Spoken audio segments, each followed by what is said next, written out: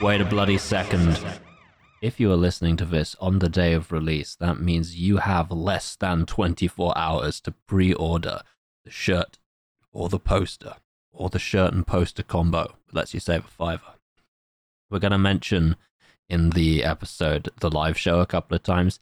Tickets have already sold out by this point. My deepest apologies. We underestimated demand, and the venue we booked was simply too small to allow everyone who wanted to attend. So those are sold out. I'm ever so sorry. But you can absolutely still buy a shirt. I will be ordering them on the 17th. So you have to get those orders in before midnight GMT on the 16th of March. All right, enjoy the fucking pod. Jesus Christ, that's Jason Bourne.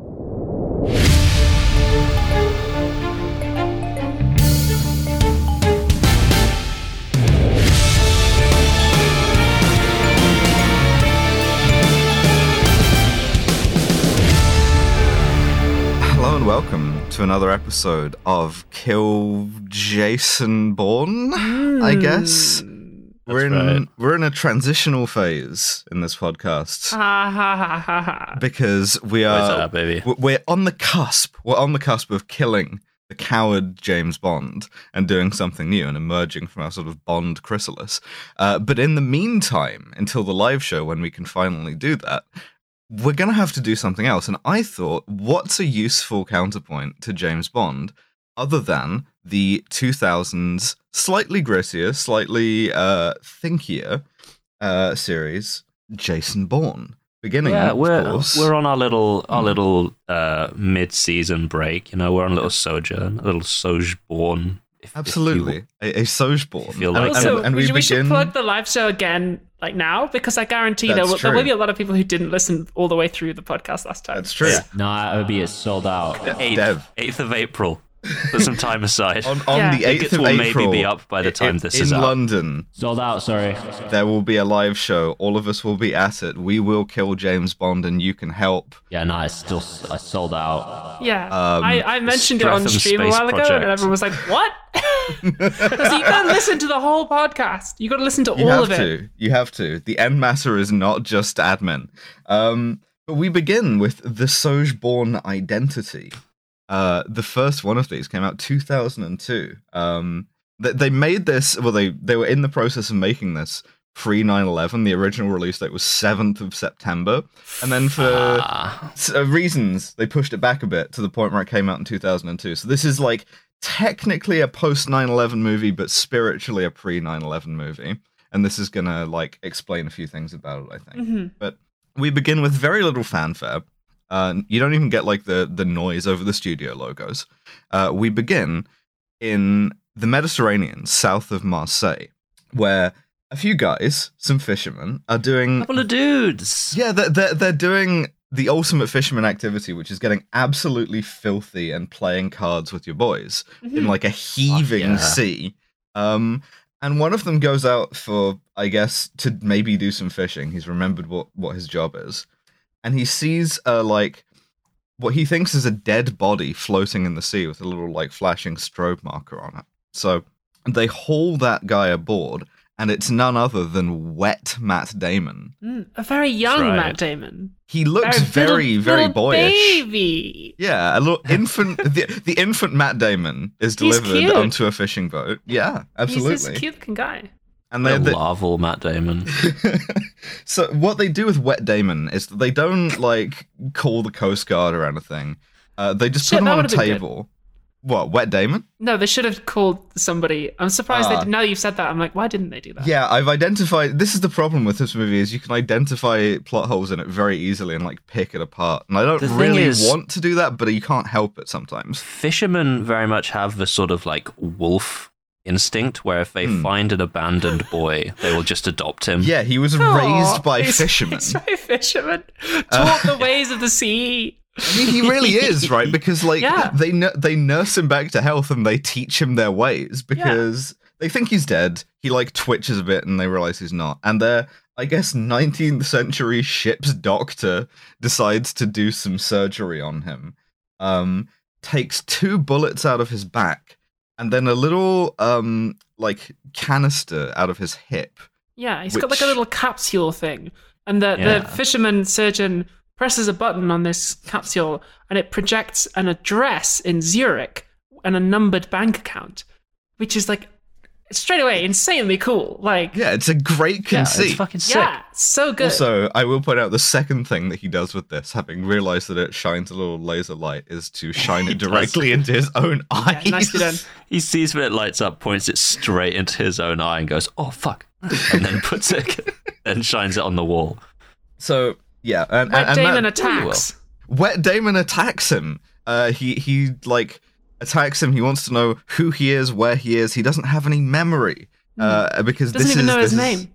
No, he has amnesia, and he's just been found like this. And so what happens is that they do just raise him as their own, right? They give him the fisherman ensemble of like extremely gross cable knit sweater and like big waterproof pants, and then he just fishes for a bit until they get back into, I'm not even sure whether it's Italy or France, but like Europe generally. Sadly, however, before they get back, the film immediately like ruins the most interesting thing about it, because this is like a great setup for a mystery. Is like this guy has to go on and discover who he is, and like it would be a very, very interesting mystery were it not for the fact that as soon as he passes out again, having had the bullets taken out, we cut to CIA headquarters in Langley, and somebody reports into the head guy's office. I have the drop. Mission failed. Yeah. Mission so failed. Immediately we pose this time. Interesting question of like, oh, who is this guy? And then it's immediately answered by, oh, he's CIA. He's a CIA guy. They should have left that Jason out. Bourne. Yeah, absolutely. Also, more like the CRT, given all the fucking monitors they have. Yeah, I made a note of the monitors. Nice, very go off. cool. It's so dated. It's weird, right? Because a lot of this movie is like meant to seem modern, and it's 20 years ago, and a lot of this shit doesn't exist anymore, and it just made me feel very old. But the guy who hears that the mission has failed is going to be our kind of villain, one of the villains for the show. Yeah, he's not named in the thing. He's named in the credits as Conklin. He's Chris Cooper, and if you know the actor Chris Cooper, you know that he loves this kind of role. Yeah, like, he's the American Alan Rickman. He's exactly. He's I don't play villains. I play very interesting people. So. Yeah, the guy who's Wet Damon gets into I guess Italy, and the fishermen who have raised him, his fish parents, have had a whip round to give him enough money to get to Switzerland so that he can investigate what's in this thing. It's so nice of them. This movie has a great deal of respect for the noble fisherman. Yeah. Absolutely. They put him in an escape pod. He flees the boat. He's the last son of the fishing boat, and they're like, you, our son, go out into the world and always represent the values of the SS Mermaid that we're on. We don't even learn the name of the always represent the values of the SS. So remember the ways of the fisherman. so he immediately forgets the ways of the fisherman and gets on a TGV to Zurich. Using the power of editing, because we see that he has retained some skills. Like he speaks French and German, and he knows how to tie knots, but he doesn't know his name or his backstory. And he also has gained the superpower of disappearing using a wipe edit. So this is something he does multiple times in the film, is that something goes across the camera and then Jason Bourne disappears behind it, and we're like, yes, that's editing. I count 4 instances of this, and it's meant to be like, he's like a ghost, he's invisible. And it's like... It just looks like a bad cut. Yeah, it looks like a bad cut, or you imagine that the thing moving in front of the screen is like he's just sprinting behind it to stay out of like crouching behind it. I thought it was a mistake the first time. It's like, oh, fuck. So he gets on a TGV. You're watching a movie like, oh fuck, we've lost Damon.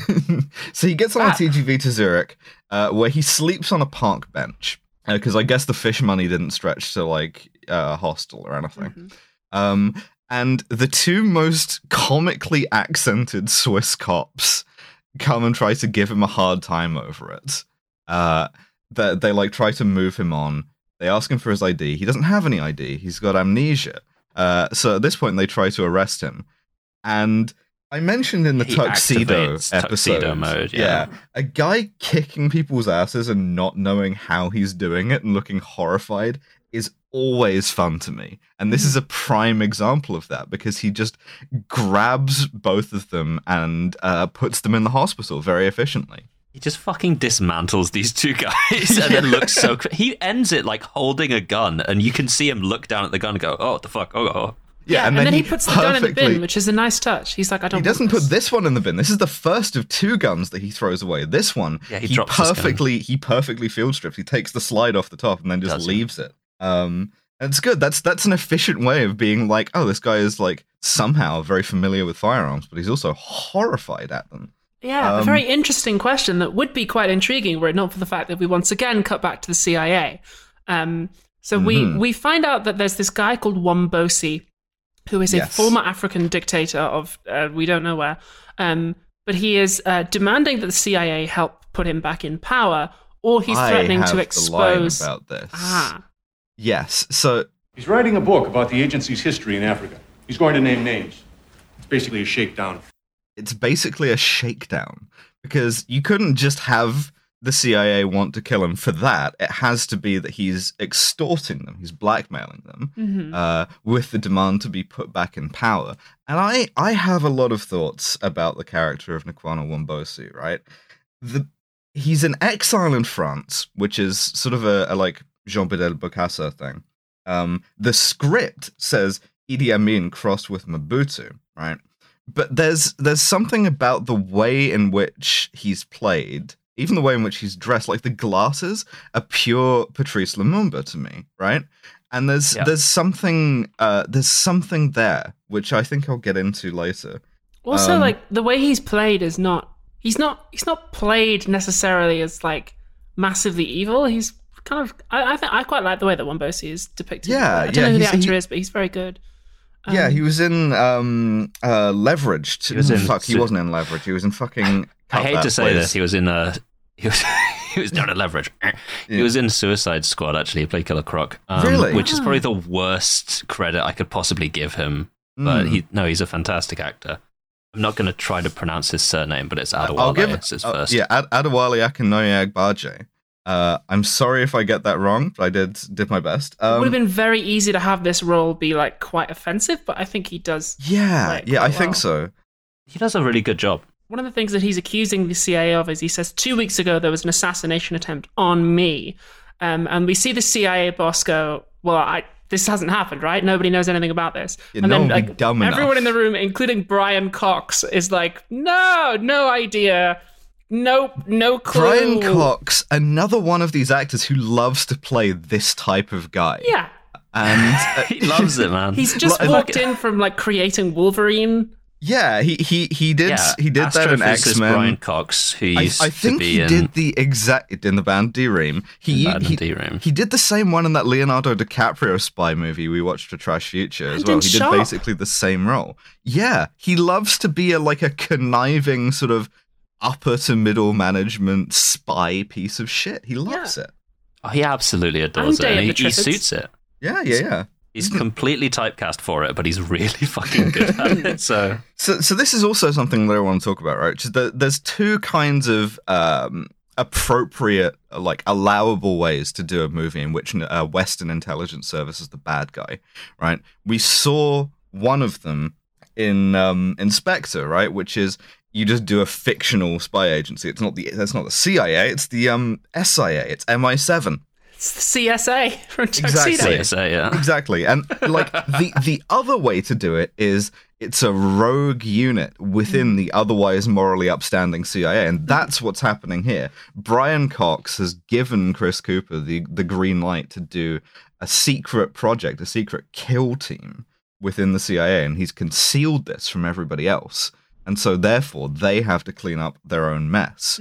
The guy who tried to kill Wombosi is obviously Wet Damon. Obviously Wet Damon. And therefore, they have to find him and, I guess, bring him back in, right? That's the goal. But again, it would have been a lot better if we'd find this out later and just stayed with Wet Damon. Yes. As he, because there's a really nice scene where he goes to the Swiss bank and retrieves the deposit box, and it has a whole bunch of passports in it. Oh, this is perfect. Cash in different currencies and a gun. It's a great conceit. You go to a safety deposit box that's that you have access to. It's a numbered account, and in there you find a shitload of identical passports of you from different countries, a gun, an admittedly awful Tag Heuer watch, and fucking contact lenses for changing your eye color, shit like this. The one thing I don't like about this scene, right, and this is, we're moving out of the realm of intelligence, of which I have like no personal experience, and into the realm of Swiss banks, of which I have some personal experience. I think you have a lot of experience of intelligence, Alice. Oh, thank you. That laugh was that it was funny. That wasn't. No, sure, whatever. But like the point is, he goes to this Swiss bank in his filthy, stinking fisherman attire, and everyone's like, So "Oh, you funny. are a horrible piece of shit. We will be calling the police immediately. Fuck you, fuck you, fuck you." And it's like, no. Swiss banks are nice to you. They're just nice to you in this really kind of restrained, security is 2 paces behind you kind of way. So like, even if you look poor and weird, like there's a lot of very rich people who look poor and weird. Going into your Swiss bank in your stinking fisherman attire is not the weirdest thing a rich person has ever done, and it's absolutely the kind of thing that you just like brush off. But yeah, no. So he gets his safety deposit box, and I mean, a truly rich person that has like a sort of fetishization of looking poor. Yeah, Like any of Kanye's fucking clothing line, like absolutely. This is also like a very cool.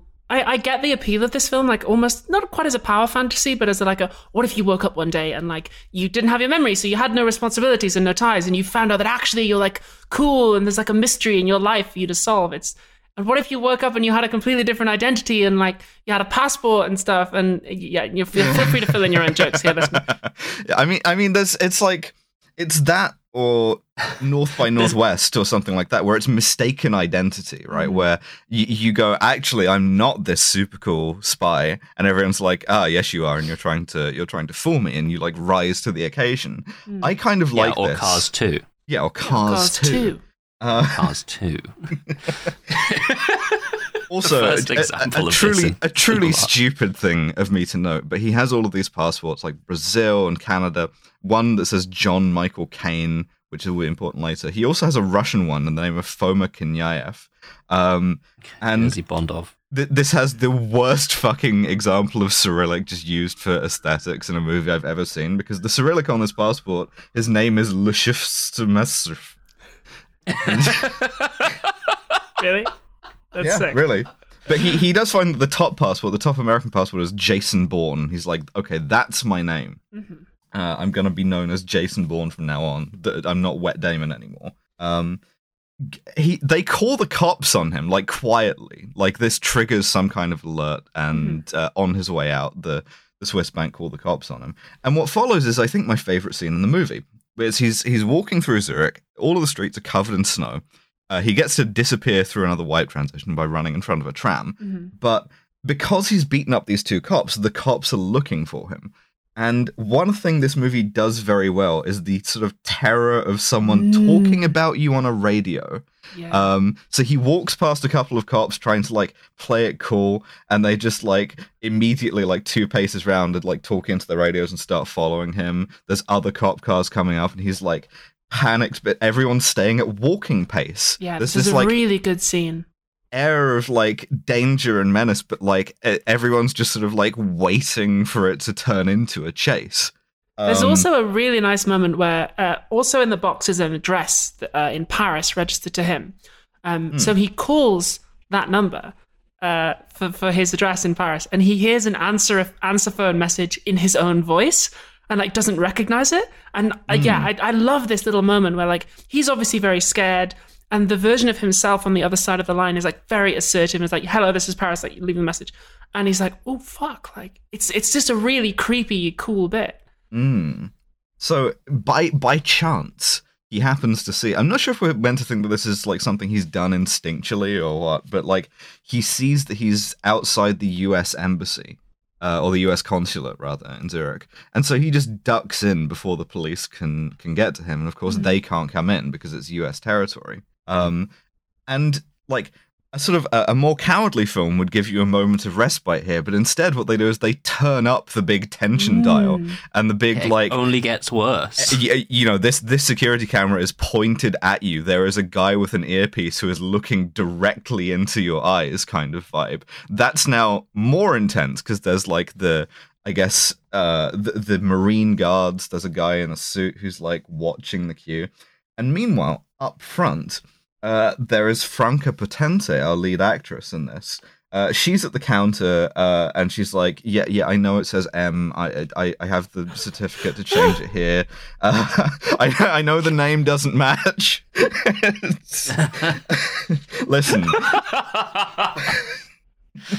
Listen, listen. Little clocky. Absolutely. Phenomenal. Really? looking. No way. With that chin dip? Come But that on. nose. No, come on. No. I the think nose she is, looks great. The nose is fish. And Matt Damon says as much because he's like, I was raised by fishermen. I know fish when I see it. So she's trying to get a student visa for the US, and they're not helping her at all. She's kind of like put upon. She's got like all of these documents and shit. And they're like about to kick her out, but he just kind of like notices this, like, oh, this woman will be important later. Mm-hmm. But he realizes that it's getting a bit dangerous for him, and he goes to leave. And one of the security guys tries to stop him because I guess the Swiss police have just like phoned through and like stopped that guy. And he does the thing again. He is about to get arrested. He disarms the guy, takes his gun, runs. Alarms going off. The Marines are like arming themselves. He puts the gun in a bin. And he puts the gun in the bin, which I like. I like It's this a also lot. I a like very this, funny like, moment where he's running up some stairs and a security guard comes around the corner at the top and he just absolutely sucker punches him in the nuts. It's so good. Obliterates Fuck that guy's me. entire dick and balls. He like skids on his back down like a flight of stairs afterwards, and Yeah. it's just like, ooh, The perfect shoryuken into the nutsack of this guy absolutely takes him down. Also, like every army guy in there, that probably is just what army guys look like, but they've got the funniest hats I've ever seen. Yeah, that's so Like, stupid. Oh, they're the so marine tall. utility cover. Yeah, no, that's real. And real stupid. Mwah. Yeah, and so he is immediately being chased, like in the end of the Blues Brothers. If you've seen that, there are 5,000 Marines in this consulate in Zurich, and all of them want Jason Bourne's blood. Yep. So he uses the wily technique of the fish. Yes, parkour. He escapes out onto a balcony, and I like this. I like the way the Marines like move. That rings like that's good to me. All of the officers shutting off and stuff. It's like it's nice. It's good. There's like a really tense bit where he's like hanging onto the side of a building by his fingernails. It's really, really well shot as he like climbs down the outside of the building. It's so good. Yeah, This is he my favorite climbs bit. down into the snow, and like very like perilously, and sees none other than Franca Potente again outside in her shitty little car, her mismatched body panels Mini Cooper, which I really love. I love a silly little car. Yeah. This is perfect. This is just me. And he's like, I will give you $20,000 to take me to Paris because that's where I think I live. And she is, of course, immediately terrified, confused, but she needs the money, right? And he has this nice moment where she's like, "No, this is way too dangerous for me. I don't want to do that." She's like, and he goes, "Okay, well, can I have my money back, please?" Which I really do like. Yeah. Yeah, and they're just in the car in the next shot. Meanwhile, back at Langley, back at the Mystery Ranch, we see that Chris Cooper has sort of activated his war room, right? And this is where he'll be for like most of the rest of the movie. Is Jason Bourne will be trying to escape, and we'll cut back to Chris Cooper doing the sort of like Tommy Lee Jones in The Fugitive thing. There's one point where he just like gets angry enough that he just starts saying verbs. Like he just goes, Those are the targets. Beg, borrow, pack, tap, bypass. I don't care what you do. Hack, okay. tap, bypass, dance, heel, turn, question, jump. Let's go, girls. And what he does make explicit at this point that like, okay, what we're trying to do is kill Jason Bourne. We can't have any loose ends. And it just kind of begs the question of like, why? Like, he's He doesn't know who he fucking is. They don't know he doesn't know who he is. They don't know that he's lost his memory. They just think that he's gone rogue. But they're not even like, okay, we'll like arrest him and debrief him and then have him quietly killed. No, it's just like, oh, he must be killed immediately. It's just like activate Death Squad. Yeah, and they send out the text message that says it's time to start the killing. Mm-hmm. Yeah, ellipsis. Basically, the way this works is Jason Bourne is part of sort of Europe at least wide secret CIA death squad. Mm-hmm. And it's very inefficiently distributed, right? Because he's Paris, Barcelona has a guy, Dublin has a guy, Glasgow has a guy. It's How many people need to be killed in Glasgow? Well, I mean, if you're asking me, Stuttgart has a guy, but he was killed by James Bond. What's really funny is the Barcelona guy is Clive Owen, who is also appearing in this movie and gets one line. Oh, it's fucking Clive Owen. Yeah, it's Clive Owen. I'd written down that it was Mark Strong. I'll be honest with you, I hadn't double checked.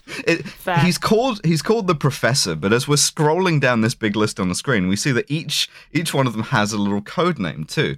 There's an agent. Mark Strong coded. It's fine. There's an agent. The Professor is his code name, but they get texted a word to activate them. Yeah, there is an Agent Brick, by the way, and since there's one in Glasgow, I'm assuming this is just me, and I'm waiting for the text. You won't remember until you get the text. Yeah, exactly. But his is Chimp. It says on the screen, Professor some numbers Chimp. So I will be calling him Professor Chimp for the rest of the movie. Yeah, reasonable. I keep imagining a version of this film in which we hadn't met Chris Cooper or seen the CIA, and Professor Chimp just like showed up and started hunting Jason Bourne. Absolutely. That would have been so much better. Yeah. The like terror that like absolutely anyone could be waiting to be secretly activated by text message is great. And he's got like cool rimless glasses on, and he never says anything. Yeah, I mean, absolutely. they do that at the end of John Wick 2. Yeah, John Wick 2, just better gets a text movie. and goes, Time to start the killing. Time to start the killing. Yeah, and also the fact that we have this entire CIA death squad, and Chris Cooper makes a big deal out of send everyone, and everyone is like 3 guys. Yeah. Glasgow was not activated for this. I don't know why. Maybe I was busy. But what they get is they get the Professor. I'm just going to start texting you the word brick now. Oh, that's just harassment. That's not... Yeah. I've been doing that from a burner phone for the last 2 years. There's the Professor. There's a guy called Castell who has like a shitty like blonde dye job, and there's another weird German guy. We'll get to fucking Castell. I fucking love Castell so much. He's so good. Yeah. But they do have. So we see the Bourne and Marie is her name. They have some quite nice chemistry in the car. I like the more downbeat scenes. I like the point of her. Sweet. Yeah, the point of her as a character is she's kind of like Eurotrash in a way that I don't think really exists anymore. Like a lot of the Europe of this movie is now of a bygone age, but she's sort of the sort of mold of like, yeah, me and my friends set up a squat in Amsterdam for like 6 weeks, and then the police raided it. So then we were in Biarritz for a while, and it's like, okay, sure, but like that's a very 2000 sort of like Schengen type of like. This is what Donna from Mamma Mia 2 would have been in real life. Yes, absolutely. Yeah. And so she's just talking to fill space, and he's just listening. And she gets a little bit unnerved by this. And he's like, no, please keep talking. You're like the only person I've spoken to who hasn't been a fish guy in weeks. And they have this really first woman I've spoken to in a long time, or ever, as far as I'm aware. She's talking about Hearts of Iron 4 for like 60 kilometers. She's like, okay, so you want a division of this combat width? And he's just like, sure, yep. And he tells her, he's like, fuck it. And he tells her, like, I can't remember anything. I've got all these skills. I've got these like passports. All I know is the ways of the fisherman and how to disarm a policeman. Absolutely. And I don't know why I know this. And he's weirdly charming. He's weirdly self-effacing. It's kind of an anti-Bond vibe. It really helps that Matt Damon is quite young looking in this. So and young also looking. That he's not absolutely jacked and like Daniel Craig is. He's not like a too physically imposing. We see that he like does pull-ups and stuff, but he's not like absolutely fucking bursting out of that shirt. And when he does take a shirt off, we see that he's jacked, but like he's not played as being like physically foreboding. No, and it's really nice. It's a very unsmarmy film. Like if we were using the Scum system, this would be into negative number territory because it's so. He's like legitimately just charming. Yeah, absolutely. He's like not sure what to do, and he like kind of confides in her a bit. When they get to Paris, he's like, "Okay, here's your money, you can go," and she like doesn't really want to go. She's like, "Well, do you want me to come with you into the flat or like see if there's anyone there?" Like, yeah, and it's not like, "Oh, would you like to come with me to the flat?" It's like, "Oh, would you want to maybe? I mean, like, come up." It's not quite Hugh Grant kind of levels. She's like, "Do you have like a humping, family waiting for you?" And he's like, "I don't know." Yeah, but before this, we do get one little scene, right, where we learn some more about Jason Bourne's super tactical thought process, where they stop for petrol at a petrol station, and essentially what happens is that he explains to her, "Okay, I have an anxiety disorder." He is like me at the live show because he comes into this place and he's like, I come in here. And the first thing I'm doing is I'm catching the sight lines and looking for an exit. And she's like, "Okay, well, listen, anybody can do that. That's not weird." And she's like, "Yeah, I see the exit sign too, man. Like, don't worry about it." And he goes, "No, you don't get it. I don't just have an anxiety disorder. I have an anxiety disorder and autism. Let me prove this to you." I can tell you the license plate numbers of all 6 cars outside. And like he knows that the waitress is left-handed. He knows that thinks he knows the like most likely place to find a gun. He's like constantly instinctually assessing stuff tactically, and he doesn't know what this means, and he's scared. And it's like he really knows a lot about trains. Yeah, exactly. And we'll come back to this because I think the movie does have something fun and useful to say about this kind of mental conditioning. Yeah. Right. But in the meantime, they get to Paris. She buys him a croissant. They go to his apartment, which does the fucking Spectre thing of this guy's life is empty, so he lives in an empty apartment better than Spectre does. Yeah. It's really good. It's just a total like void. He stands in his kitchen and he's like, "Oh, this is my kitchen," and you don't believe anyone has ever cooked anything here. And it's like, yeah, no, this is perfect. She goes to like take a bath, I guess, because I mean, you have to imagine this lady. She's been living like in and out of squats and stuff. She gotta smell crazy. And they've been driving for however long. Yeah, exactly. So he 6 hours. 6 hours to get from Zurich to Paris. Okay. I want to keep that in mind because like their relationship progresses so fast. Yeah, he's a ride or die for this guy that she spent 1 6-hour car journey with, and I love it. I respect her. Absolutely. I can't remember how he figures out to call the hotel. He calls the hotel because he finds like a receipt from it, I think. Yeah. He calls it and asks, "Hey, have you ever heard of Jason Bourne?" And they're like, "No." "Have you ever heard of John Michael Caine, the name on my previous passport?" And they go, "Oh, Mr. Caine is dead. He was killed instantly in a horrible accident, and his brother came and took all of his things."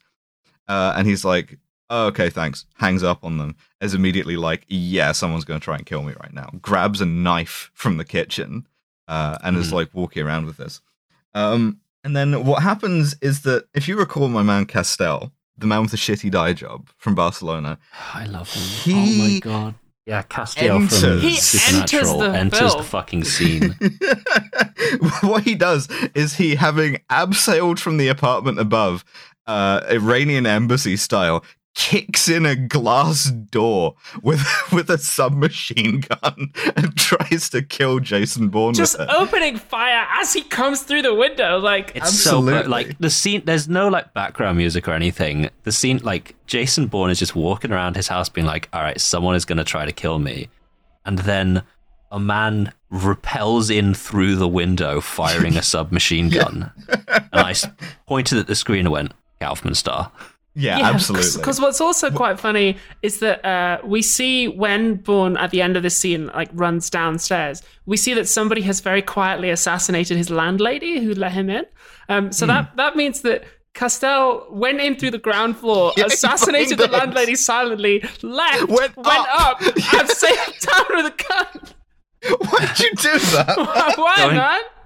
Getting some practice of going silent and then just going loud as fucking physically possible. So now I've already got the achievement for silent. I wanted to. So A really bizarre Hitman playthrough. yeah, absolutely. so they fight, right? That's so funny. The fight choreography is pretty good. I feel like it's badly undercut by the sound editing, by the Yeah, dubbing weird. here. It's got like the whoosh punch noises. Yeah. It's got I like Man from despise the Hong Kong level punches. Yeah. It sounds like just like every time. And it's like you're kind of killing it. And I see why this fell by the wayside and why we sort of went for slightly more sort of cinema verite kind of mixing after this. But yeah, no. Bourne like is off guard. He fights back with like an improvised weapon. He grabs a biro off the desk and stabs the guy in the hand with it. Yeah. I always, well, after I saw this movie when I was really young, I always wondered whether stabbing someone with a biro actually worked. But like, it's not like I get a lot of opportunities to find out. So that's just not one of until you those get like, that text. yeah, exactly. Until I get that text saying brick for the 5th time in a day, and then I'm just like, Gonna snap. it's biro time. Yeah. It's time. So yeah, But then what happens is that Jason Oh. Bourne beats the shit out of this guy. Yeah. It turns out he has a picture of Jason Bourne and Marie like on a flyer, like a wanted poster. Yeah, she's sort of going into shock here. He does torture him, but he tortures him in a almost now comically tame way, where he like lies on top of him as he's on the floor, and he goes, "Who am I?" And he doesn't answer. He just bonks his head on the ground, kind of lightly. Yeah. It's like, "Who am I?" Bonk. Who am I? Bonk. Who am I? Bonk. It's like, Perfect, like noise. But then Yeah. Castell stands up, yeah. turns 180 degrees around. Yes, he does. And Yes, he runs does. through the window and dies. Exit. He fucking hits the bricks, He man. tries to do the Spectre secret meeting maneuver, and instead what he does is just pitches perfectly over the balcony This and shot dies. is so funny. It's so Because fucking funny because they should have cut away from that shot before he went over the railing and like cut to Marie's face or something. But No, because it's they, the legs amount coming of out. time they hold on it and the fact that you see his ankles go whoop up over the top, it's to so give you fucking funny. the full breakdown, right? So he's on the ground. Jason Bourne is going, "Who am I? What do I work for?" Which is a delightful inversion.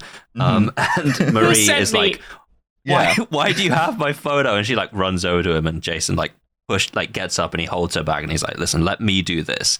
And then we turn around to see that he has stood up and runs directly out of the plate glass door over the balcony, and dies. and it's Perfect. so good. It's Perfect. it's phenomenal. And they both treat it like they've just seen someone like earnestly take their own life. The instead bricks of being like, are holy shit. so solidly Holy hit. fuck. Yeah, absolutely. So they're like, we have to. Motherfucker exits. Oh my God. We have to leave this apartment immediately, right? One thing I like about this is Marie. She's going into shock, and this is like Yeah. well acted Yeah. and reasonable. She's like, he's having to half carry her out of the apartment. She like throws up in the lobby, and then in a truly me move, they go past the body outside, and he's like, "Okay, don't look at it." She immediately looks at it to see Castell, who has just exited like vertically. It's just lying did stone you Left do the dead building, on the the shot, the street. location, the film, this mortal coil. He's just exited everything that he was a part of in one swoop. Perfect. It's just out. Because It's perfect.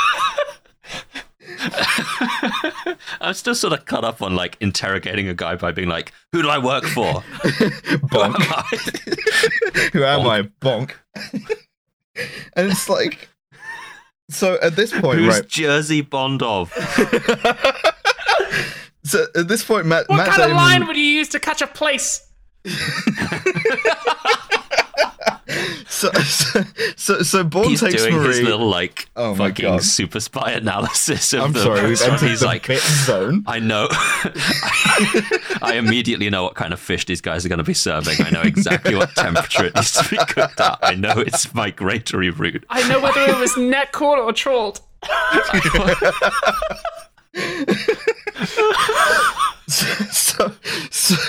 So he takes them to a train station. I think it's like Gare de l'Est. Oh my god!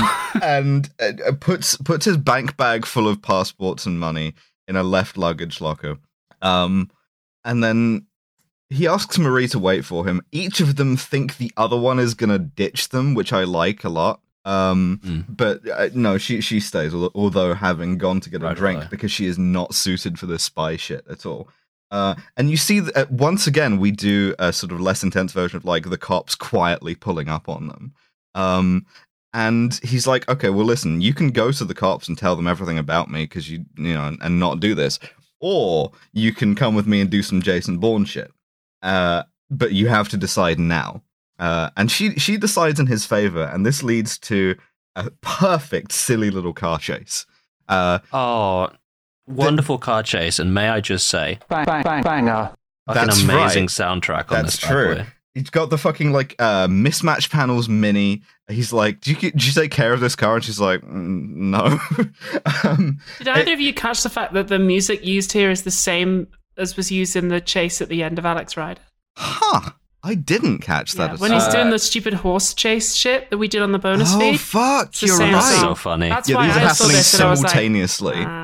In London, a child is riding a horse. In Paris, Jason Bourne is driving a Mini.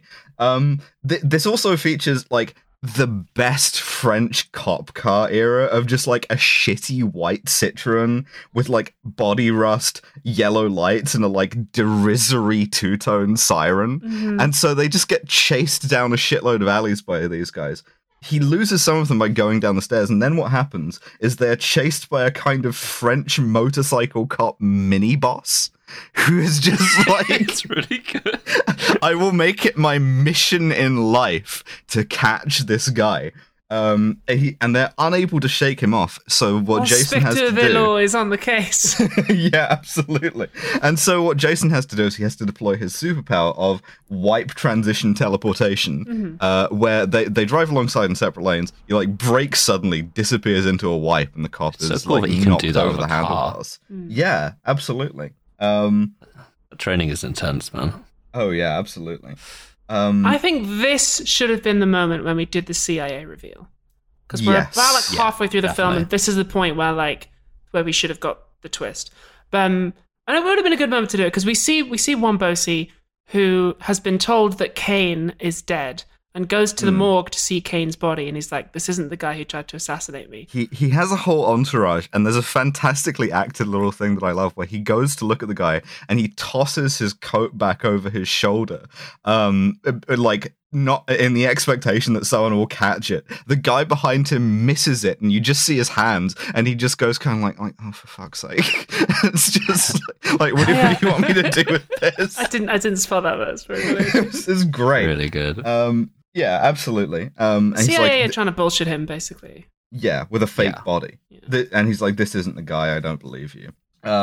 Meanwhile, Jason and Marie go to a shitty little hotel, the Hôtel de la Paix. Again, this is a part of Paris that, like, doesn't really, like, exist in this way anymore, and it's, like, it certainly doesn't, like, it's almost never shot this way anymore. Yeah. It's probably, like, an Airbnb now. But they're in their little safe house. He dyes her hair, he cuts her hair, and then I need to activate Devon mode, Please. because You have a slur to say. we haven't. Yeah, just texting it to you. We have an early 2000s sex scene. Now, on the bonus feed, listeners, I have talked when we did the Thomas Crown affair about the 90s sex scene, and which it's is, really like, bizarre. quite well done, because like they're both in like tank tops because they're like doing stuff over the sink, cutting her hair. She initiates, and he's initially like, "Wait, what?" And then she kind of He's like, oh, it. this is a sex thing. Yeah. And we also see that she is quite tender when she finds the bullet wounds on his back, and she's like concerned about those. So like, we're like learning something about the characters. Then what happens is like we pull back and we do a shot that travels back through the apartment, and it's implied that they're having sex. And like this scene is interesting to me because in a 90s movie, we would then have had 20 to 30 seconds of them like having sex, and we could have done more. And it's like, I welcome the sex scene, but I call on it to go further. But still, it stands out as compared to like a modern film where they would have kissed and we would have cut and that would have been it and we wouldn't have seen anything. So Yeah. I think there's somebody should do a video essay about like sex scenes in film, because you can see the direction things are heading in. And we're now at a point in cinema where like everyone is beautiful, but nobody is horny and nobody ever fucks. We're back to 2 cigarettes and an ashtray. Yeah, and like, you know, Chris Hemsworth is there with his shirt off, and Natalie Portman, like, you know, might make a comment and like look him up and down, but like, you know, nothing happens, right? Yeah. And in this, you can see us getting that way, and I think we've lost something. Reject modernity, embrace shagging. It does have quite a deft touch with the sort of like sensual, I think. Really Just with you on their little like movements when they're about to kiss. I like that a lot. It's a lost art. Meanwhile, Clive Owen is still not. He has one line in this movie, and it's still not time for it. We got another hour before it. He's still silently advancing towards plot, which in this case is Wombosi is in exile in a chateau in central Paris. He walks past a window. Fatal mistake, because outside that window, across the street, is Clive Owen with a beautiful Swiss sniper rifle. He gets an Professor SG-550. And Professor Chimp fucking takes him off the board, like shoots him something like 3 or 4 times, and then just leaves. And you're like, oh, that's what Jason Bourne is meant to have been doing, and that's why the CIA like after him, is because he's like a dangerous assassin. Okay. So Bourne and Marie have to try and go to this hotel where John Michael Caine had stayed, and get the hotel bill because it would tell them something. And His phone, it might tell him like who he's been calling. Yeah. And he gives her the like, I can tell you the license plate numbers of all 6 cars outside. kind of speech. He's like, you have to, once you get in there, you have to count the number of steps until you get to a neutral point in the lobby. You have to count the number of security, count everybody else. You have to do all of this shit at once at the same time. And she just goes in, asks the guy, and gets a photocopy, which I really like this scene. I think this is kind of an important scene for what this movie wants to say. That all of his like twitchy, hypervigilant spycraft is kind of useless because she can just like establish rapport. She's like, the guy smiled at me, so I just asked him. And I like just this said a lot. I was his personal assistant and asked for a photocopy, and he gave it. Yeah. I used a police technique called lying. But like this is all like true, I guess. Like people do train themselves to think in like, I am in condition yellow all of the time, and it's like, oh, this is yeah, exactly. And I think this movie correctly identifies this as a kind of like mental prison that stops you from acting normal, and you can get a lot of shit just by acting normal. He's quite cute about it though, and she's like, I just asked him, and he's like, oh, he's like, that was. I think he says something like, that was smart. Like he's nice to her about it. He's not like angry. No. So they figure out that where he John says like, you're pretty good at this. Like it's quite sweet. You know? They figure out where John Michael Caine's body is, and then they bribe the most bribed pathologists in all of France, because Wombosi has already been through to look at the body, and they're 100%. He's just like stuffing hundreds in in this guy's palm. He's just like, let me look at the body, and the body is gone because I guess the CIA don't need it anymore to try and deceive Wombosi. There is a fun thing where the pathologist's boss comes in. He's like, you can't just be letting people in here. You need to like sign in and out. And he kind of like bullies his way back out. It's like, yeah, fuck you, I'll sign out. Is this the book where you sign out? Rips the entire contents of it out so you can look at it later, and leaves, which I liked a lot. They try and go and see Wombosi, but they find that he's dead. And from this and the phone bill from the hotel and the newspapers reporting Wombosi's claim that somebody tried to assassinate him, Bourne figures out that he was the assassin on Wombosi's yacht, and that he must have, like, something went wrong and he fell off the boat, and he's like, oh god, I'm a CIA assassin. Like, he's horrified. He really is. And this is where the movie like kind is straining against itself, because it's really nice that he's like, oh god, like I'm a murderer, like that's what I do. He feels bad about it, but the movie keeps telling us that this is like cool, it's sick, and like it's exciting.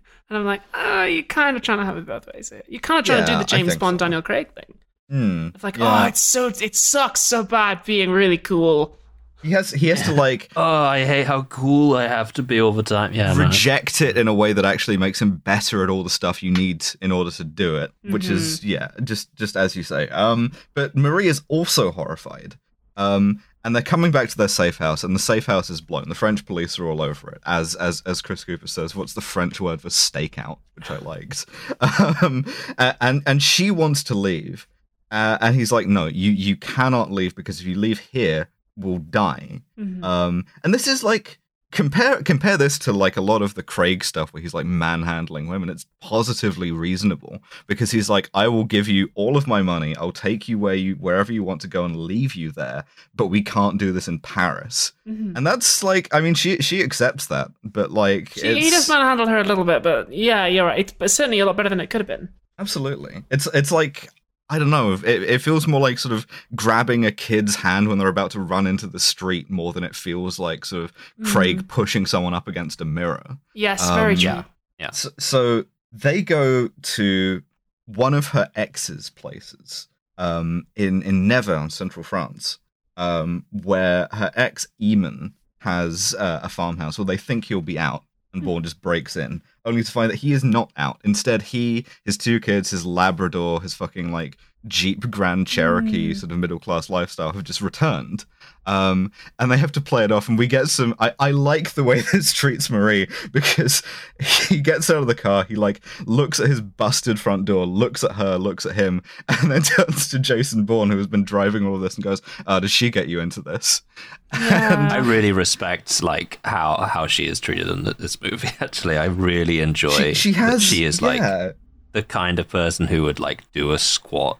She's kind of a fuck up, and she's kind of a disaster, and she has like a past and stuff, and I like that. I think it's well done, actually. And I hope those kinds of people still exist. You know, it's maybe strange to say, but like this is 20 years ago, and I feel so old.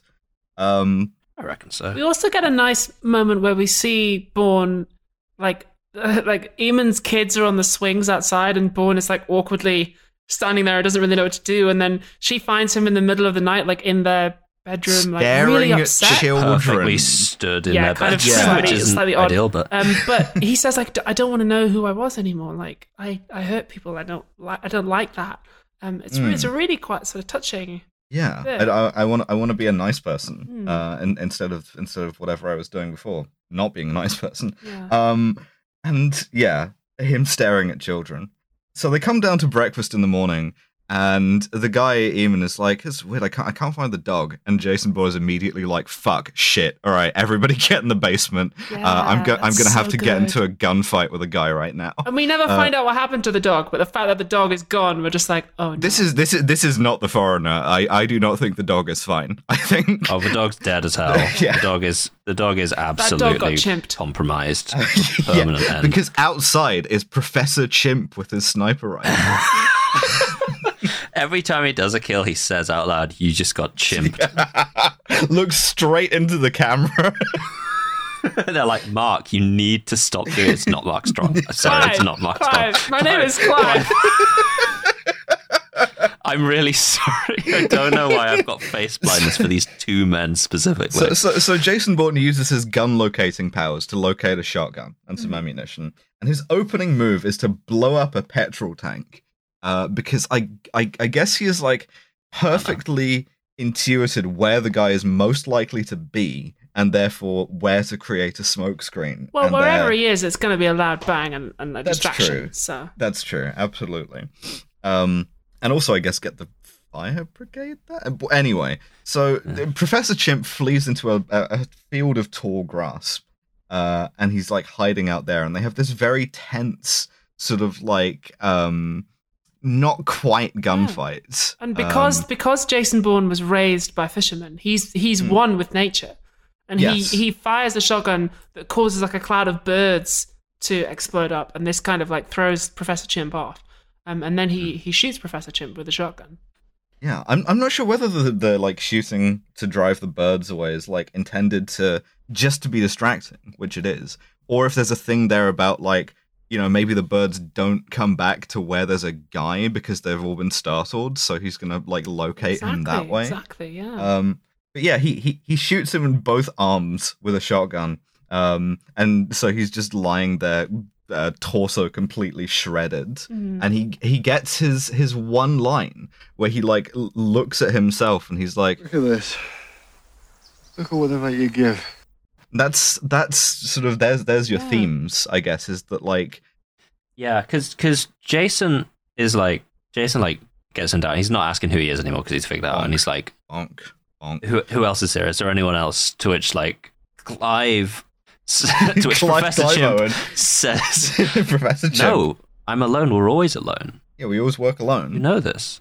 Yeah. Like, you get such a genuine moment, like, because he refers to the headaches that Bourne offhandedly mentioned that he was having. It's like, do you still get the headaches? Yeah, like, you get a real, like, dude, this shit sucks moment between them. He says to Jason Bourne as well, he says, you're Treadstone, which is a word that we've heard a few times. It's the name of the secret project.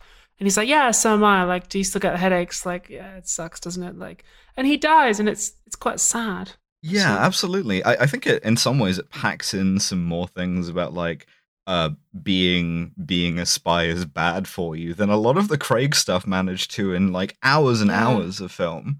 Do you know what it reminds me of? It reminds me of Ronin, which I think did this better a few years earlier. Yes, you're so because right. Ronin didn't have this struggle of like, oh, but also it's really cool. Like, yeah, that's true. And also, I like Sam, Robert De Niro and Ronin is my high watermark for how to write a convincing spy. Mm-hmm.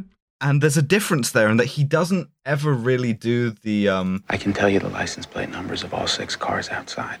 Thing, right? It's not like a kind of a thing that he's constantly doing. Instead, it's like this kind of weary, plodding, instinctual thing that he looks at where the exits are and he like goes and places a gun outside one of them maybe, but he's not like hyper vigilant. It's not a superpower, it's more of an obligation. Anyway, if you want to hear our thoughts on Ronin, listeners, then you should subscribe to the Girl James Bond Patreon. Absolutely. It's a great movie. Head on over. £5 a month, you get our entire backlog, which is like 27 movies at this point. That's hours of content. So he puts Marie and Eamon and the kids, not the dog, because the dog is dead, in the car. The dog is so dead. Tells them to run. And Marie doesn't want to because, again, she is ride or die for a 6-hour car ride. Yeah, she's so fucking ride or she's die. Like, he listened to me talk about Hearts of Iron 4 for 6 hours. I must marry this man. But he like forces her to go and then goes through Professor Chimp's things, in which he finds a flip phone. And he just, like, the CIA does not have fucking redial turned off. So he just, like, redials them. He literally redials them, like, hello, this is the cops, this is CIA headquarters. This is the CIA, like, everyone's hey, man, on the line. What the fuck you doing? Leave me alone. Yeah, he does some misdirection where he realizes that he's meant to be this assassin. So he tries to take the heat off Marie by being like, oh, she's dead. I killed her. She was slowing me down. So I'm cool. Which is shown to work as well. Yeah, absolutely. I like this. They believe him, which I like a lot, yeah. And he's like, okay, I need to meet with like the guy in charge of you. Come to Pont Neuf in Paris. Come alone, take off your jacket, face east in the middle of the bridge, and I'll call you back. And then hangs up on them. And of course they try and betray him. They can't not. That's just in there. So of course he has a team with him. The most fucking like guy from the start of Casino Royale who like puts his finger to his ear ass guy ever, because like this guy walks past someone on the bridge who is wearing like this beanie with a massive wire from like the ear into his lapel. Who then, as he passes him, like lifts his shirt up and talks straight into it. The worst part is, the worst part is, since we see them in the van from the airport, we know that Chris Cooper, the beanie guy, and all the other guys all drove there and presumably got out of the same van, which is marked up like fucking CIA Flower Services Limited or whatever. Flowers by Irene. So Bourne is watching, correctly realizes that like this is a trap. It's like, I told you to come alone. Deals off, plants a tracking device, which I guess Professor Chimp had. They never really because he's stolen all the Professor Chimp stuff, including his little like mono lens nonce binoculars. Yeah. I like- a monocular I like is the so mono lens, funny. man. It's like it's cool, I guess. Yeah. So he plants the tracker on the van, and then the deal having been off, Chris Cooper and his guys are like, okay, time to go back to the CIA safe house where we've been running all of this shit.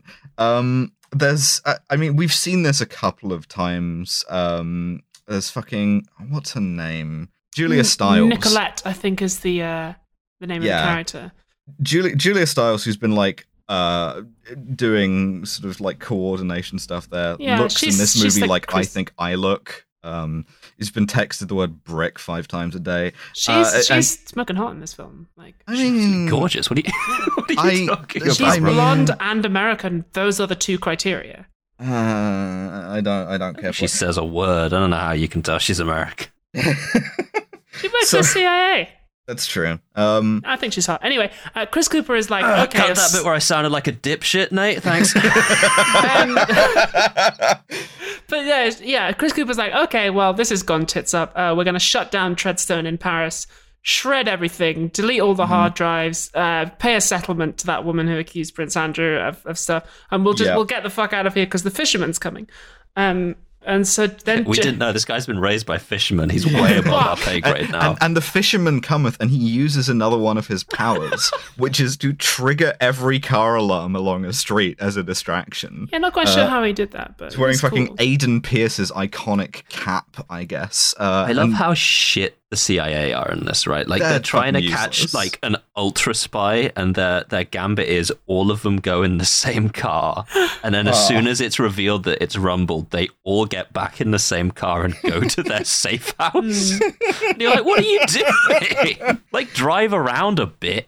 So Put Jason the car somewhere else. Jason Bourne climbs up a drain pipe, breaks in, easily disarms and interrogates Chris Cooper. He's like, who am I? What have I been doing for you? I don't want to do this anymore. And another pivotal line, right? He goes, I don't want to do this anymore. I don't think that's a decision you can make. which I like. I like this idea of like, no one's ever really confronted Bond with this, by the way. Every time Bond's wanted to leave, he just hits the bricks. He goes rogue or he quits or whatever. No one's ever been like, actually, we're kind of like into you for several million quid's worth of training and equipment. You're not fucking going anywhere. You think this is like a resigning type of organization? We waterboard people. Mm-hmm. Like that's an interesting thing to do, and Bond has never done it, which is curious. And he also remembers why he failed to kill Wombosi on the yacht, because he has a little bit of a flashback where he hides out on Wombosi's yacht for 5 days. And then, like, comes up behind him when he's resting at night and, like, puts a gun to his head and is about to kill him. And sees that, like, Wombosi's children are in the room and hesitates. And he can't do it. He's like, the specter of, like, family, specifically that's black family, too, is, like, I don't know, that's quite subversive. And admittedly kind of, like, Hollywood CIA liberal operative. way. But yeah, absolutely. He's like, wait a second, I can't fucking do this. I'm a monster. And it's like, yeah, no, this is good, actually. And so, of course, as he's leaving, he gets shot twice in the back and dumped in the ocean, which takes us back to square one. It's also, like, really... It would have been very tempting to have a scene just before this where we realized, oh, Wombosi was just misunderstood, like, he was a good guy all along, and that's why, you know, it's also about to kill him. But instead, like, we don't really get that. Like, he's not portrayed as being, like, super evil, like he's a former dictator, but we are left to assume that, like, his life has value, and, like, so do the lives of his children, just because they're human. And I quite like that, actually. Absolutely. And he's also sort of portrayed as like quite brave in that, like, when Jason Bourne puts the gun to his head, he doesn't, like, beg for his life or anything. He just sits there with his kid, like, okay, well, go on then. Yeah. And it's I can't, maybe I'm misremembering, but I think maybe he, like, pushes his child away a little bit. I don't remember. Yeah. Yeah.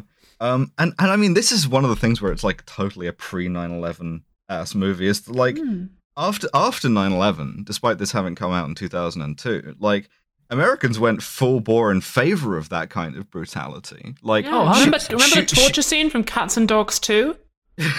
Yes. Yeah. Remember Such a fucking insane thing to be able to say. At some point, we'll have to do Zero Dark 30, and I'll talk about the sort of, like, legitimization of shooting people in front of their kids, albeit bad people. But yeah, no, he refuses that kind of masculinity. He becomes transgender. He kills the James Bond in his head because he's like, no, I don't want to be this person anymore. This is toxic. This is wrong. He remembers that, you know, what Ma and Pa Kent fisherman taught him, which is, you know, you got to be one with nature, and you know, we take fish, but we let the ones we don't need go. And meanwhile, Turf Conklin is like, no, you were assigned spy at birth. You have to do this forever. Absolutely. Spies cannot become not spies. You don't get to quit, motherfucker. We own you. What do you mean? Absolutely. And then he goes, I would like to. And they go, oh, right. He calls him a malfunctioning $30 million weapon. Yeah. But, like, the thing is, right, this movie was sort of a tug of war between the director, Doug Liman, and the studios. Doug Liman has made sort of a niche for himself in making kind of, like, marketable action movies that, like, think a little bit. Like, he did Edge of Tomorrow, if you want the kind of, like, context for this. And so he wanted the last action beat in this to be Jason Bourne kills Clive Owen. And they didn't let him do that. Instead, they were like, no, you have to have more action after this. And I think that really, like, ruins the ending of this movie. Yeah, because, it would have been better if he had just left the flat. Yeah, what happens here is that Jason Bourne offers him a pretty compelling deal, which is, leave me alone forever or I'll kill you. Also, I'm not going to, like, harm you or the CIA in any way. I'm just going to leave, and that's it. That's also Devon's attitude towards the audience. Yeah, if you ever come near me, I am going to murder every single one of you. But don't text me the word chimp. Yeah, exactly. I'm just fucking leave me alone. Go look at the list of code names and see if there's one I want to be. And like, it's very stupid not to like take that deal, but of course, because we need to have an action scene, Chris Cooper has pressed the panic button. And the three goons from outside are on their way. And what we have to have is the silliest action scene in the whole movie. It really sucks. Yeah, it kind of comes out of nowhere and is a bit pointless, but... Shit. He, like, shoots two guns side by side. One of them is upside down. He's pulling the trigger with his pinky. He, like, kicks a body over a thing and rides it down to the floor, shooting a guy perfectly on the way down. It's kind of silly. Doesn't belong, really. Yeah. But they wouldn't let him.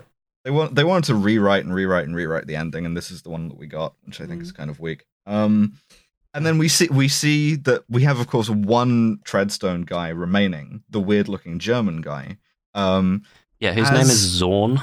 Like, his character's name is Zorn. I don't know what his shit is. He's called Zorn, which is very funny to me, like Jason Zorn. Yeah, but he's been one last guy. He's been waiting. You think he's like... He's a professor of forensic medicine. Yeah, you think he's there to kill Jason Bourne because you see Bourne limping out of the safe house and him waiting in a car with a silenced pistol for him. But instead, he is there to kill Chris Cooper, to kill Conklin, as like tidying up after himself. Brian Cox has had him killed using his own death squad. Yeah.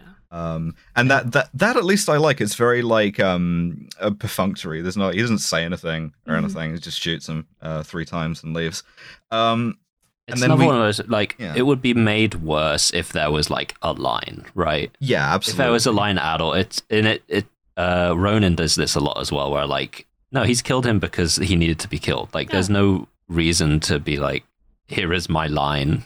Here's my exposition about why this had to happen. What would be the point in to saying put it together yourself? And then we see back in DC that Brian Cox is testifying to an oversight committee, and the thing that I like is that like Treadstone, he goes, "Oh yeah, that's wound down already. It's kind of a non-issue," and they just go, "Okay, fine." It's like one line item, and you get the sense he has like dozens and dozens and dozens of them, and I like that a lot. This is really good. Yeah. And it's just good. We get a fucking happy ending because Jason Bourne goes to Mykonos, where in Greece, where Marie has set up a scooter shop. She's using the like bank bag that he had all of his money in as a planter too, which I really like. Just as a nice little detail. And you know they reunite and they kiss, and it's a happy ending. This is a great ending. If I finished this movie and I was like, fantastic, and then And then I was wonder like, what happens if- in the first 10 if minutes of the next movie. anyone was to ever come up to me post this movie and be like, yeah, I'm making a sequel to The Bourne Identity, I would very sadly throttle them with anything that I had on hand, because this is a perfect fucking ending. It ends quite Leave nicely. it. Yeah. Leave it. Unfortunately, there are do 4 not. more. Yeah, they could, and you try and think of a better way of starting a sequel than just killing Marie outright. Really? She is fucking done. So I don't know if She's- they do. I haven't watched the fucking thing. But She's like, up there with the they're dog so in terms done. of the lifespan. Oh, I liked It's terrible. her. Well, I mean, we'll that get into sucks. that because the plan I'm not is really that we're too gonna- interested in like the adventures of Jason Bourne, Well, autistic tough. fisherman. This is wanna this is a see- dictatorship, and as such, I'm forcing both of you to follow me Doesn't through have to be like- Jason Bourne's fish adventures. Let's keep that bit going. I really like, Raised by Fishermen is so think funny. so. Yeah, his fish powers. Well, I mean, I think we- that was a good movie, but we have a more objective measure than that. We're testing out a new scientific measure because the scum system, that's for James Bond. We can't judge Jason Bourne by James Bond's standards. Instead, what we have is the girth system. Yes. Yeah, you may remember this from our The Rock episode with Andrew Law. So the girth system, we're intending to figure out how obsessed this movie is with glory, intellectualism, respecting the troops, and heterosexuality. So Out of 007. out of 007. Out of 007. So Can't so forget our roots. for glory, how much? I think this movie is positively anti-glory. I think it is too. Absolutely. I think The it's only- going to be a low one. The only problem with this is that it does want you to be able to like still do all of the cool things. It wants you to still have the wipe transition power. It still wants you to have the autism powers, and you have to like actually be better at them than all the people who want to do Yeah, it. it's a movie that's fighting against its main character. Like, its framing is completely different to how its main character actually feels about what's happening. Definitely. He doesn't want to do this, but it's just like, isn't it cool that he's doing this? I Like, could no, I could, not I really. could still do a very low, something like a 1 out of 7. I think I agree there.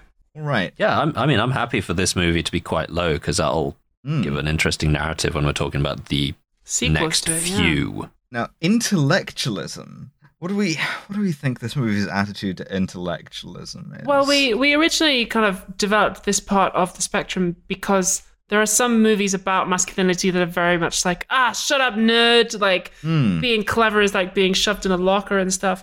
I feel like this movie, again, it's going to be pretty low. I think so. Like, Jason Bourne is not portrayed as like an anti-intellectual. He doesn't. If anything, he thinks about stuff too much. Mm-hmm. The other guy's code name is the Professor. Like, Yeah, absolutely. In fact, I would come back to the scene where she's just like, have you tried being normal and just asking people for things? That's to which he reveals, no. yeah, I absolutely. hadn't considered doing that, actually. I think this might be a 1 as well. One again, yeah. Yeah, one again. Now, respecting the troops. This is pre 9/11 spiritually. It respects the CIA only enough to give them convenient outs in the form of like Wombosi is like shaking down the CIA, or this is a rogue CIA operation. Also, the CIA aren't really portrayed as troops in a way that they would be in a lot of later movies. They're not like interchangeable with the military. I don't know. A 2? It could be I a lot think this- worse. I think this could be a 2. Yeah, absolutely. And then heterosexuality. Well, there is heterosexuality in this. That no one is Which gay. is why in we the- cannot in the Bourne recommend it. identity. That's true. I'm afraid so. I don't need to see that shit, man. It's fine. I just don't I have them got no shoving it problem down our with it. throats, Just, you know? that's- Yeah, absolutely. Just keep it away from, like, it shouldn't be taught in schools. I don't think this movie has a lot to say about it other than that, like, what works for Jason Bourne in terms of his charm is his earnestness, right? Yeah, definitely. And not being a massive fucking creep. And I think that kind of like, I don't know, it's quite nice. So I think you could go like lower. I could go like 2. I could go 2 as well. I think that, like, part of him getting away and having a normal life is having this kind of, like, he gets to, like, have a girl in his life, you know? Yeah. That's kind of part of, like, hey, actually being a normal guy is like having a relationship with a woman. Yeah. Well, what I Doesn't will really say know for you. it is that, like, a lot of movies like this, it's not like she's taming the monster or anything, right? Like, No. he no. just wakes up and he just gets better. I mean, it's sort of, you've got a spectrum, right, of waking up and being like, oh shit, I don't remember anything that's happened to me beforehand. I need to piece together what's going on. And one side is this movie where he's like, oh, I'm really cool, but like I don't actually want to be. This shit sucks. I want to be normal. And on the other side is the video game Disco Elysium, where you wake up and are like, oh, I'm the world's biggest fuck up. Yeah, absolutely. It would have been quite funny if when she kissed him, he was like, I don't actually know if I'm straight. Like, he's like, hold on. Thought initiated. I've never had to think about this one. Yeah. No, I mean, he does kind of get like sex in a relationship as a reward at the end of the movie, but like it's portrayed, I think, relatively, I guess, deftly. So I'm happy with the 2 here. Yeah. That gives it a total of 1, 2, 3, 4, 5, 6. Which that's low. I don't know whether that's good. I don't know whether it's lower than The Rock. Absolutely. We can't compare it to Scum, right? But 6 is our starting point for Jason Bourne. So well done. Let's see how the sequels handle this. And of course, we do still have to award a Kaufman star to my man Castell. Just my God, what perfect. A king! He enters, he fucks shit up, he leaves, and boy, does he ever leave. Veiny, he's there for one scene and he changes our lives. How do you say like Veiny Vini Vici? There's just like I came, I lost, and left. Absolutely. Do you have a Kronstein or a Goodnight? Reason to not keep this going. I don't for this. I feel like because the Kronstein is usually for bad guys who go above and beyond in killing James Bond, which I feel like that's just Castell again, really. Yeah, exactly. Like, maybe we should fuse the Kronstein and the Kaufman into one. I'm happy with like a double award of both to Castell here. The Goodnight Cross here, I don't know if maybe we can organically mint our own new rewards as we go forward. Absolutely. A special commendation of some kind to Castell for that shot. Go and look at that shot on YouTube. Absolutely. Hell, we could do like a Castell award for unintentional comedy. No, that's a Kaufman. It is. True. But he's even German. Like, what are you going to do about it? Oh my God, yeah. Well, we'll see. We'll see how it plays out. Defenestrate myself from Stuttgart. Well, thank you very much, listeners. Don't forget to get live show tickets when they're available. That's right. They should be available by the time this is out. I still need to confirm with the venue, but that's going to be tomorrow that I do that. So we're excited to see all of you. You can also buy each other. Shirts. You can buy posters. You can. Shit, great point. Great fucking. When does this come out? Hang on. This comes out on Tuesday the 15th. Okay, until it might actually be over now. You may or may not be able to buy shirts or posters. You know what? Yeah. Okay. Until the end of the day on Wednesday the 16th, like GMT, you can still pre-order the shirts. I'll keep it going for one extra day. Perfect. Just in case. Our next mainline episode of I Guess Kill Jason Bourne is going to be The Bourne Supremacy. So one of the funniest posters I've ever seen. If you look at the poster for this, it's so good. He's holding a sniper rifle, but he's looking like the sniper rifle is pointing off the screen. He's looking straight towards the camera and he's got one eyebrow raised like, ooh. Great. Perfect. That's going to be the episode art for the next one. The episode art for this one might be if we can fit it into a square image, Castell going perfecly over the balcony. If not, I'll see what I can do. Yeah. Okay. This has been Kill Jason Bourne. I'm gonna say this with the same questioning intonation until I finally get into it. This is a mid-season break. Absolutely. This isn't AMAB yet. Absolutely. And we'll see you next time. Thanks for listening. Mwah.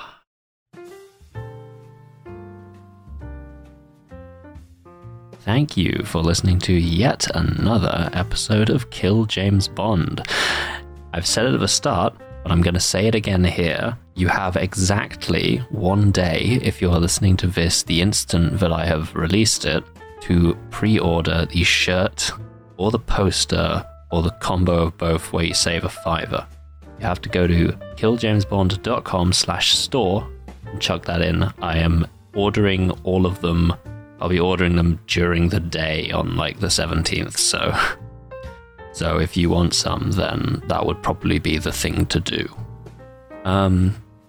Kill James Bond will return in 2 weeks' time for the next Bourne film, which I know I just said on the recording, but it's been like 2 weeks and I don't remember what the next Bourne film is. But if 2 weeks is simply too long for you to wait, what you could do is head on over to our Patreon. And next week, our bonus episode is to continue something of a theme we've got going. Police Story #1, starring Jackie Chan. Speaking, of course, of our wonderful patrons, special thanks to our £15 and above patrons, and those are Christine Fox, Fawkes Winchester, Paint McCalla, Jack Holmes, George Rohack, Thomas Oberhart, British Pterodactyl, Sol, Nikki, Phil West Music, Carolyn Tankersley, Max Kapinski, Benno Rice, Kit Devine, Michael Lada, Amanda Rogg, Max Game & Heart, Jonathan Gerd, Dread Pirate Robin, Hell Bloodhounds, Jay Martindale, Kentucky Fried Commie, Ellie Without the E, Jack Bushell, Field Commissar Jen Jen, Sydney Steckel, Tarp O, Big Titty Goth Girl, Mothman, Timothy Bajorni, Trip, Phoebe Olivia Harper, full name, hello, Charlie in the Closet, Jenna and Port, TARDIS in Paris, Elizabeth Cox, Zoe Shepherd, Finn Ross, Alfredo, Avery Darling, Philippa Smith, I Make Devon Say This Out Loud, Al Irwing, Wolfie, Rael Leal, David Wickramatno, Richard Drum, James Knapman, Lucy Keeley, Millie, Craig Fingersuck, how you doing, big man? Josh Simmons, Bon LeBon, Robbie Morgan, Penny Banks, and Tristram Wolf. It's probably not Wolf, it's got 2 O's. Tristram Wolf. Yeah, man, fucking... that's the end of the episode. Devon, Alice, Abigail, Nate Bethay, Maddie Lubchansky, Tom Allen. Love ya.